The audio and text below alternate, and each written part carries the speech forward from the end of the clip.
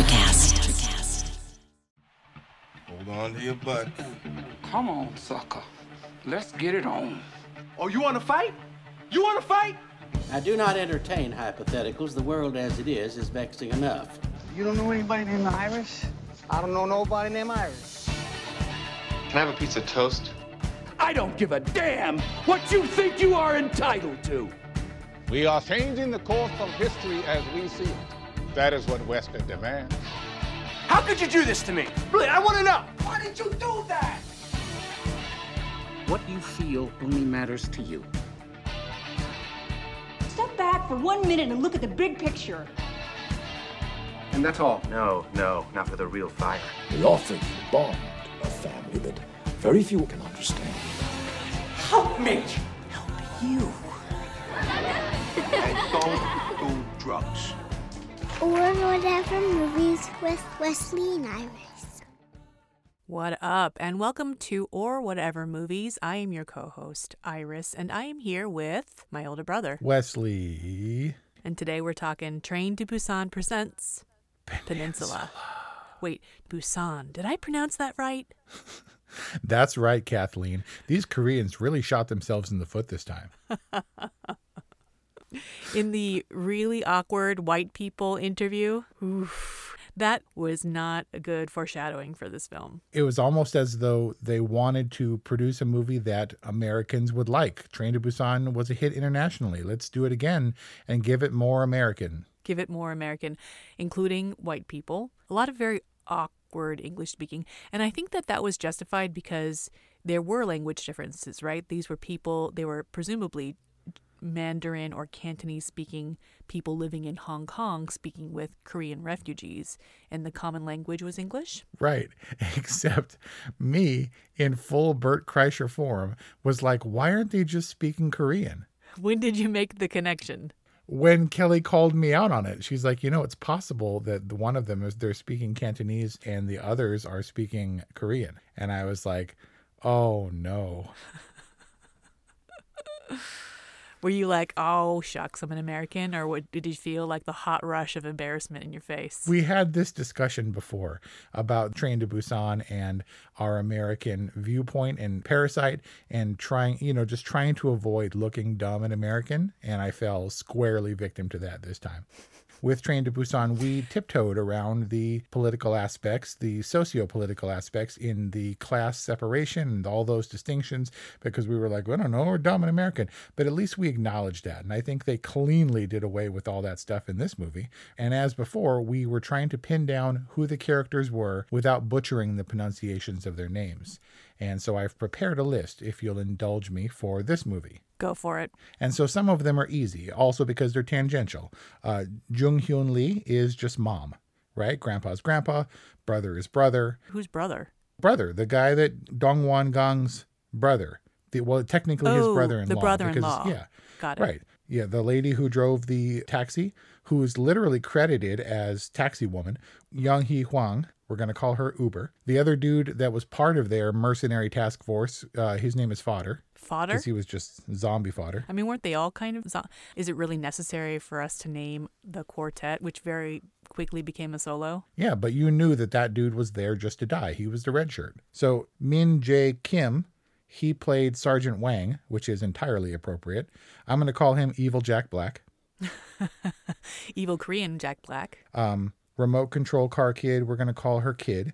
But driving kid, we're going to call Short Round. Even though Short Round is a girl. Right, which I didn't know for 45 minutes. Yeah. Then there's the captain. I'm going to call him Captain Joker. Captain, our main character? Captain? No, he was the captain guy that had the gun that ultimately brought the cargo in to the gangster boat. Oh, yeah. I don't know that this is clarifying things for me. I don't know that it was intended to. And our hero, Dong Wan Gang, is John Wick. Wow, that's a good comparison. They loved, right? The director loved holding on his face. Like he loved his cold, hard stares. And yeah, we were going to hold on these people's faces and their emotional reactions while the tide of zombies surged forward towards them. Not to mention the surging tide of orchestral score. Yes, guys, bring up the strings. Come on, it's your time. We're going to forget about the zombies for a moment because we're going to luxuriate in this emotionality. So Train to Busan we reviewed not too long ago. It's not my favorite zombie movie, but I did like it enough to see it a couple of times. I was astounded, by how different Peninsula is from its predecessor. Yeah, that missed opportunity, right? Like, weren't you waiting for Preggers and Miyazaki Kid to show up? Yeah, Miyazaki Belly? Yeah. I mean, I expected one of them to be revealed as her later on or something. Yeah, she'd be like 7, right? Something like that. And B, completely shocked to find that Peninsula was directed by the same guy as Train to Busan. Has there ever been a more different follow-up, a specific sequel by the same director? Who? Matrix 2. All right. It was bigger and badder, but it was more colorful, but it was still, actually, maybe not. Yeah. Okay. So his name is Sang Ho Yoon. And when I found that out, I was like, how did this happen? Obviously, he had more budget and he had more pressure on him probably to have thematic elements that would resonate with other audiences around the world, specifically Americans, because Train to Busan is well known here. But it was almost, I was like, did this dude get kidnapped by like Hong Kong gangsters? And they're like, yo, you're going to make a movie like this. And he was like, all right, geez. Right. Like Hong Kong version of the producers for Nice Guys? Yeah. Apparently this guy, someone called him the king of K-Zom. K-Zom? That's the genre. Korean zombie? Yeah. They're currently riding the crest of their zombie thing. Zombie assance? We watched this movie separately. Did you end up watching it in Korean or did you leave it on the English dub? It defaulted to English dub, and I was like, oh no. Right. We did the same, and you changed it immediately. I mean, you have to be fairly savvy to know that option, right? I didn't know the option existed. I had to kind of search around, but, it was easy enough to find. I thought, actually, maybe this would have been kind of appropriate if it had been hammy and American dubbed. The whole movie was kind of like that. Why don't you watch it again? No. So we had talked, even despite the fact that I own it now, but we had talked about how closely these movies resemble video games, certain elements. And if you had any question about these sort of video game animatic sequences, this is what I mean. All the car scenes, all that stuff, this is what video game cutscenes look like. All just strung out together. There were some live actors in this movie, but a whole lot of it was computer generated. Yeah. Train to Busan was just so clever and contained, and the menace and threat was so real. This was none of that. And so we try to figure out where it went wrong. Their first mistake was to take the focus off of ordinary people. You mentioned that you get really tired of stuff like, and then the military comes in. It becomes like this military parable about, how people turn on each other. And you were like, yeah, been there, done that, The Walking Dead. This was exactly that. Yeah, it was Marine captain and former sergeant. Sergeant Wang. Yeah, sergeant of I don't know what military unit, but now he's even operating a new military unit. I mean, albeit very Mad Maxian. Even Mad Max, at least the last one, had practical car chases. Well, it's easier to do practical car chases when you don't have 11-year-old drivers. Hey, Short Round can do it. She can do it so well. Why did her mother ever drive? That's exactly what I said. Why would you? I mean, the mom would be way more effective at shotgun, right?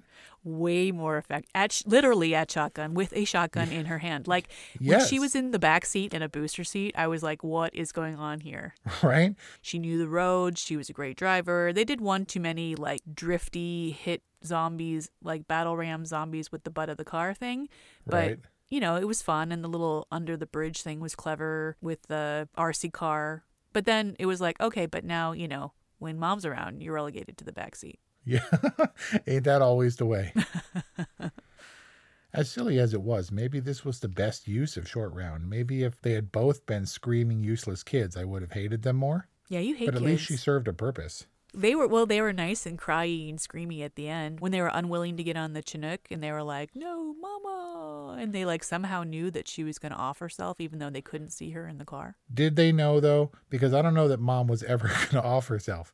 To me, it was almost like she put her gun in her mouth and she was saying, if you guys don't come back for me, I'm going to do this. You better come back right now. Don't make me do this in front of you. Exactly. I don't think she ever had any intention. It took forever. She definitely contemplated it for a while, but what actually changed? Like John Wick's attitude changed, right? He's like, I'm not going to be practical. I'm going to go get Mom. But how did she know? What changed for her that she decided to take the barrel out of her mouth? Well, she said, don't wait for me. And maybe when John Wick decided to come for her, Mom decided, okay, well, maybe we can do this together because technically, I guess the kids were safe. So, like, they did have a line of sight? Like, they all could see each other? Yeah, she was like, yeah, Short Round was like, don't do it, Mom. I mean, if they were within distance to, like, see each other clearly from outside and within a car, like, she had to have been, like, 100 feet away. Even UN Jane was like, there's nothing we can do for her. This is her best course of action or something. I don't know. I mean, I figure that whole end sequence, I was actually on the fence for my rating until the last sequence, until getting to the boat. They shot themselves in the leg. You mean she gets shot in the leg and she's limping along? Yes. And this movie equally shoots itself in the leg and limps along towards a finish that is entirely predictable. Well, it was definitely the death knell for me because in that moment, he decides, I'm not going to be practical or pragmatic or whatever the word was. And I was like, oh, okay, so this is an anti-pragmatism movie. No, not for me. Weird that you find the lessons as the zombies are surging towards you. It could have been whatever insert menace here. Like, did it really matter that they were in zombie apocalypse land? It didn't matter half of the time. Anytime they weren't actively running away from zombies to survive, they were running away so that they could survive, so they could do dumb stuff like gladiator arenas and backstabbing and stuff. I mean, the whole, it was an inevitability, right? It's the trope that they would put these prisoners or whatever in these gladiatorial arenas and junk and then cheer while they get eaten. Well, I mean, that happens like even in the best of times, right? Like Running Man. Yeah, it was like a post-apocalyptic Korean Running Man in that sadism. How much time do you think we spent with 631? Like maybe even half the movie. It was a long time. Yeah, the amount of time we spent with brother-in-law was almost as much time as John Wick spent agonizing over his death in the middle of a gunfight. Oh yeah, he did. He did spend a lot of time mourning his brother-in-law's death. He went in for him. He risked a lot to go. Like, so you think he was exposing himself by like mourning his loss, like in the moment? Yes. Run away. Yeah, it's done, right? Yeah. So let's talk about the $20 million. Which, as I understand it, was also, give or take, the budget of this movie in American dollars. It's a significant amount of money. And yes, the plan to go in and kind of get money that's just sitting there and that is of no use to zombies or would-be survivors is kind of clever. But is $20 million really? I mean, this is like the alien question. Is any amount of money really enough to go back into Busan? For the gangsters, for sure. You can send, not for you yourself, but you can send John Wick in, sure. John Wick is a machine, and if you can harness that energy, it's worth it for you to at least send them in, right? All you got to do is hang out on the boat off the coast. And would they have simply offed anybody who came back in the truck like they did poor whatever Captain you call them? Joker? Captain Yeah, Joker? I think anybody would have been doomed for sure. I mean, what do they have to lose? What I didn't understand is why didn't they pull up that ramp right away? And did the truck wedge in the loading ramp to allow the zombies in? Priority number one is to close up the ramp, right? Yeah, so they couldn't actually close that lift gate. The pressure is put on people to do the dirty work or whatever. And I guess the people who had been left behind to forge their own new civilization or whatever in the peninsula were kind of the same people, right? Maybe John Wick would have gone that way if he'd had, less options. How tenuous was that connection between him and Mom? His initial kind of rejection of her, was he just fueled by his guilt like the entire film? I guess so, but he made the decision when things were easier to overlook her and to ignore her and to drive past. And now when things are way worse, his loyalty comes full force for her. If Mom already had Short Round, she had to have had Kid within the last 4 years. No, for sure. And where was Dad? I don't know. Maybe his different dad or whatever. But Kelly would typically be the one who would insist that he stop and pick her up, even against her better judgment. But when he drove by, she was like, geez, like the least he could have done was pop the trunk for the baby. Exactly. I thought the same thing. I mean, it's a little inhumane, but like you could probably pretty safely throw the kid in the trunk if they were like 15 minutes away. Right. I've ridden longer than that in trunks. When? Back in the day, I think I told you this story. I beat up a dude in middle school when he punched me first. And then he and his brother had a brand new Acura that they shared in high school because they were rich or whatever. And instead of walking 1.6 miles home, which mom made me do on the regular, I would occasionally hop in the trunks of cars to get closer home. In whose cars? A bunch of Lance's friends. He walked up to me and was like, "You beat me up in 7th grade. This is in high school." And I was like, "Yeah." And he goes, "All right." And that was it. And because I ran away from him and his friends for like 2 years. And then all of a sudden it seemed to be forgiven. And he was giving people rides. And there would always be one more person in the trunk. And they would go around and drop people off at home.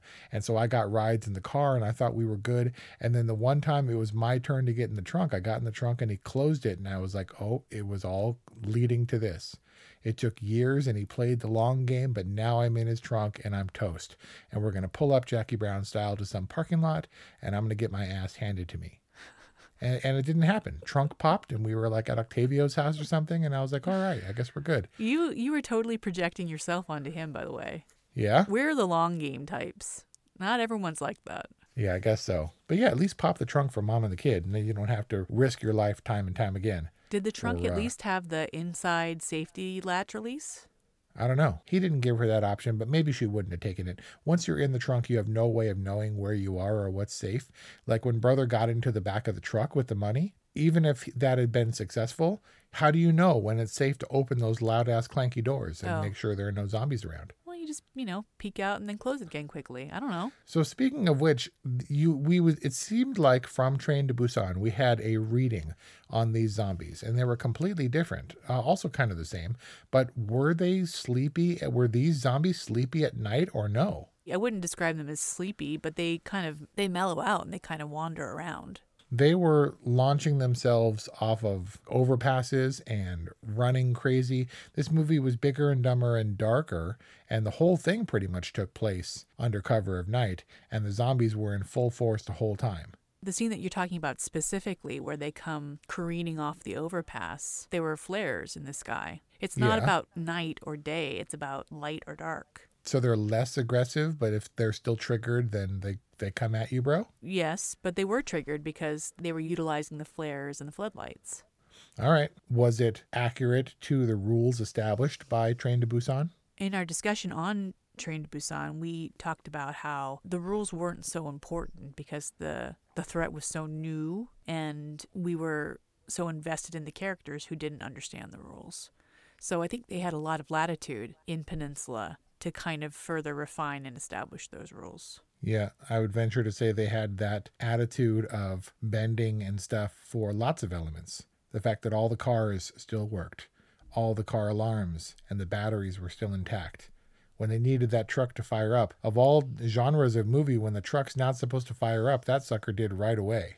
All the people were living in the shopping mall or whatever and having their gladiatorial arenas bathed in light, by way of precious energy that came from somewhere or other. Oh, yeah. Probably some kind of shopping mall generator or whatever. You mean like a generator that would draw zombies from far and wide? Maybe into their corral where they could use them against the gladiators.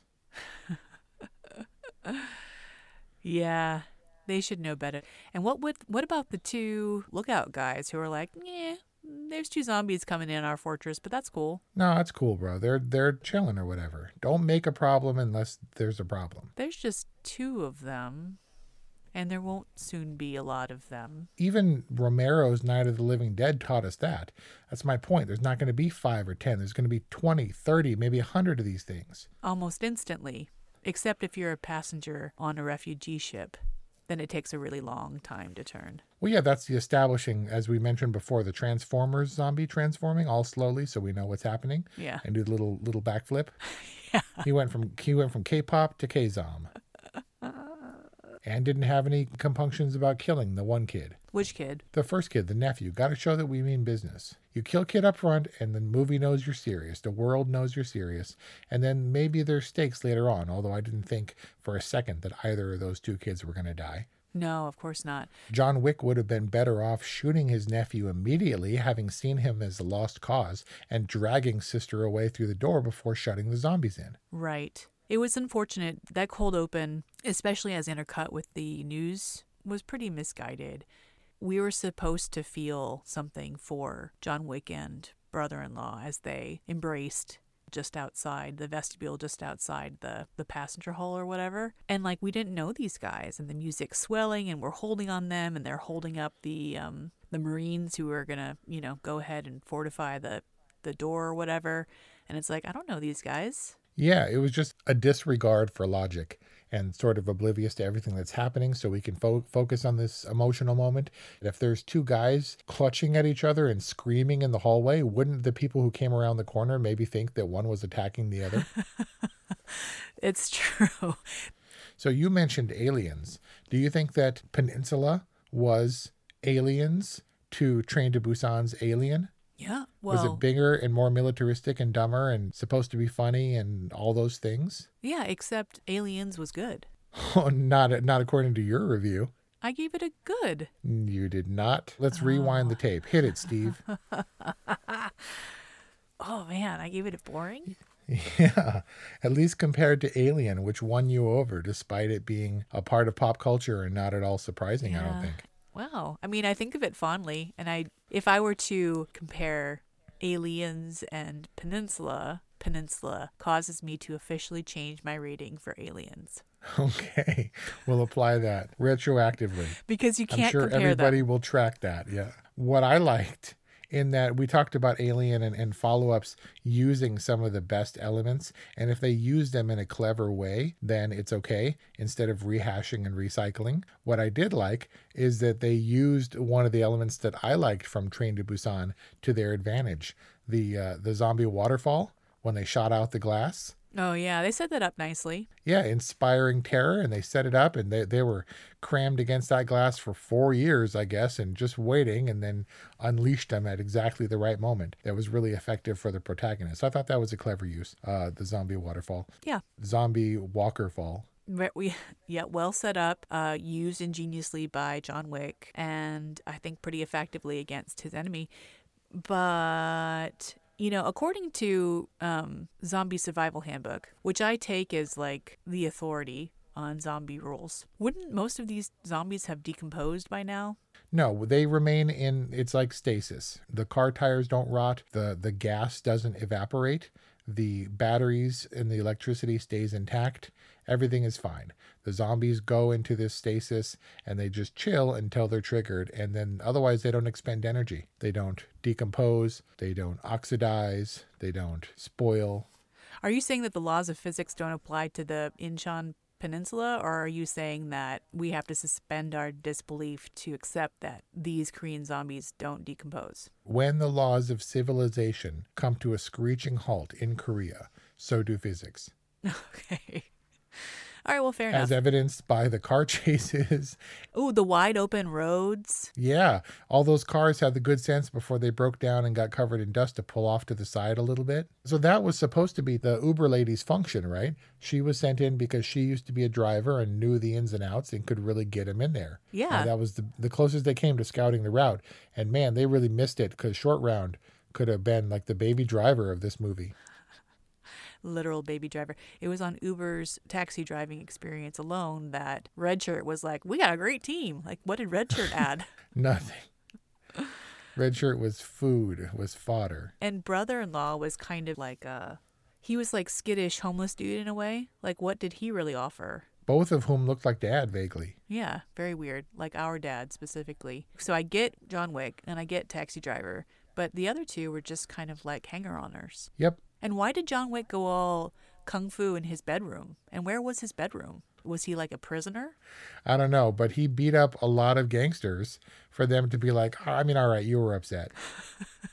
But why was like that his default response? I'm just going to like jump out of bed and punch everybody in the face. Dude, he's a caged animal, and you have to unleash him on the peninsula to get your $20 million or $10 million, what they told him. But yeah, they were just waiting for the opportunity. So I think we're barreling towards some pretty obvious ratings here. On some level, this movie was dumb fun, right? If you can't pick it apart, especially, and unfortunately, because now looking at it in retrospect, maybe Aliens was fun and kind of cool in some ways, which is why I like Aliens. It suffers in direct comparison to its predecessor, as this movie definitely does.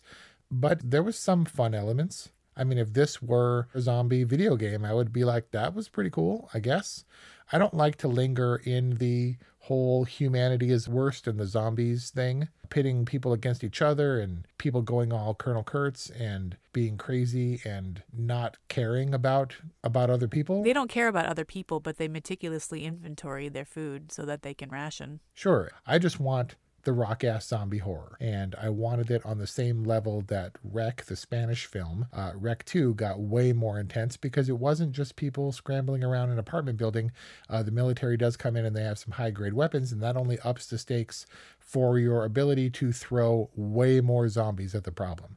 A lot of aliens in Alien, a lot more zombies in Rec because they have automatic weapons and the means to dispatch at a higher rate makes it cool and fun, and that's what I wanted to see. So when we stop down for that kind of stuff in this one, as we mentioned, when the military gets involved and stuff, I don't really care about the humans. I want to see the zombies do cool zombie stuff and see how they're going to get themselves out of it. And, but there were some fun elements. I mean, Peninsula isn't unwatchable, but the cold open was not encouraging. And as soon as John Wick started, presenting his machine gun, I was like, Thankfully, not unwatchable, because now in my excitement to see this movie, to review this movie, or to discuss this movie, there was no rental option. So now I own it, for better or worse. So not exactly the proud owner of Train to Busan Presents Peninsula?